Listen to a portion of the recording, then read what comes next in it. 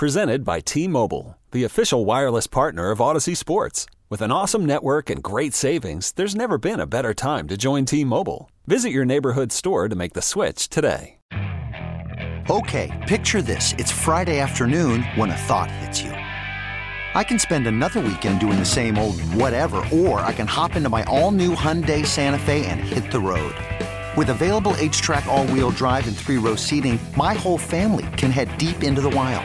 Conquer the weekend in the all-new Hyundai Santa Fe. Visit HyundaiUSA.com or call 562-314-4603 for more details. Hyundai, there's joy in every journey. Talking about the University of Miami and everything that's going on around the University of Miami, recruiting, playing, and everything that's going on, and nobody follows it closer than Andrew Ivins from the 24/7 Sports. He's kind enough to join us. Andrew, thanks so much for taking the time. I know you didn't hear me earlier, but I was kind of like answering back everything that's gone on for the last couple of weeks, and from Manny being fired to players leaving, and it's a mess, but nothing that can't be corrected. Hope.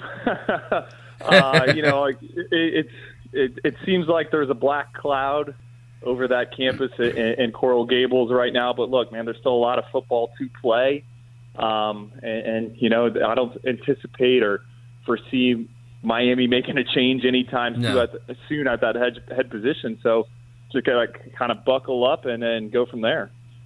Well, here's a good thing, too, because, what was asked, especially during this year, to go out and recruit, you have to go out and recruit with that 2021 class in mind. And to do that, those kids had to start playing. They are now. At the beginning, and I contend no matter if Leonard Taylor was ready or not, he would have started for Alabama, Michigan State, everybody.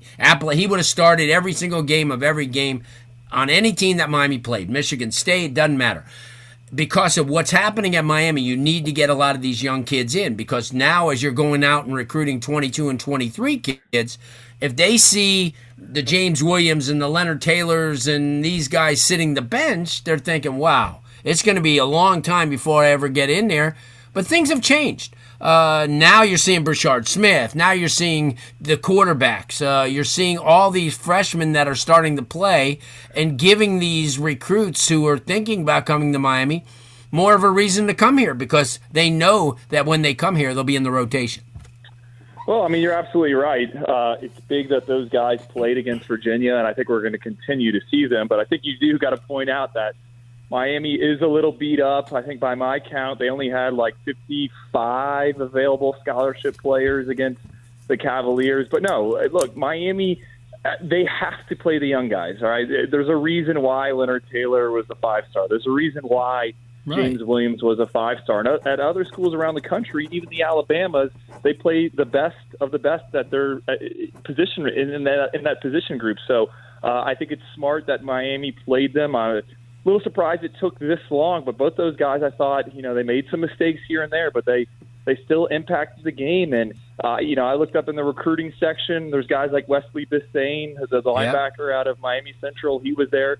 Jaleel Skinner, the tight end from IMG Academy, who's going to announce the decision at the end of the week. He was there. Nigel Kelly, the defensive lineman from Dillard. Shamar Stewart, the defensive lineman from Monsignor Pace. So all those guys are in the stands, and I think they saw Leonard Taylor out there making plays. They saw James Williams playing, and I think Miami can now go try to sell that to him. I think if that field goal, is a couple more inches to the right, Manny would have a lot to work with. Look, we won an ACC conference game with essentially our second or third string quarterback. We battled back, and they came up short. But we'll see. I just really you could see the emotional frustration from Manny, I think, and how taxing it was that game, and it is what it is. Yeah, no, it is what it is, and like you say, it's not going to get any easier, because every game coming up with North Carolina, everybody's going to be a tough opponent. There's no more easy. Central Connecticut State's gone. Now every game is going to be a war, and Miami has to come to play. But you've got to be pleased, as you said, to see some of those younger kids get in the mix, plus the quarterbacks. I mean, Tyler Van Dyke now has played 2 full games, and which is great. One was obviously Central Connecticut State, but I thought he made a pretty good account of himself. I mean, you're looking at this guy's in there with live bullets against the number ones of Virginia. It wasn't like they were going to put a red vest on him. I mean, this kid was in there. I thought he performed admirably the last couple of weeks. I mean, obviously, he gives them a different dimension. He's got a big arm. He is athletic. Same thing with Jake Garcia. They're like somebody put the other day, watching Jake Garcia and watching Tyler Van Dyke is Miami football of the past. The 6'3.5", 6'4" quarterbacks who, are not run oriented, but they're going to spread the offense out. Talk about that. Well, I do think, Tyler brings not a completely different element, but he gives Miami something that they've kind of been missing, and that's a deep threat, a guy that can push the ball down the field. And you mentioned him and Jake being bigger guys, and that allows them to stand in the pocket, take a hit, and deliver the ball. And I think we saw that in the second half when Miami hit some big shots. And Rhett Lashlee, De'Aaron King, he kind of models. He said a while back that he's going to model his offense to whoever is under center. I think we saw a little bit of that. It's encouraging that Tyler was able to, connect with some of those receivers. I think we really haven't seen that. I thought it was encouraging to see the young receivers. You touched on it, Brashard Smith out there, Romello Brinson, and Jacoby George. I mean, it's surprising to me that these guys are getting snaps, and I think some of it has to do with injury. But hey, they preach about competition on the practice field, and if these guys are the best, then you got to play them. And I've always thought that Romello Brinson has kind of that wide receiver one ceiling, a guy that can make the play when you need it. And I'm eager to see more of him. But we'll see. I mean, I think most people forget that Tyler Van Dyke was originally a Dan Enos quarterback recruit. Yes. And then out there, Rhett Lashlee was able to create an offense. And when Tyler, I was down on the sidelines for the game when Tyler scored on that touchdown run.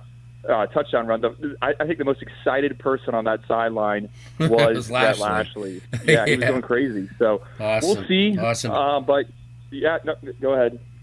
No, I said that's awesome. And now, are we expecting any commitments soon anymore for 22?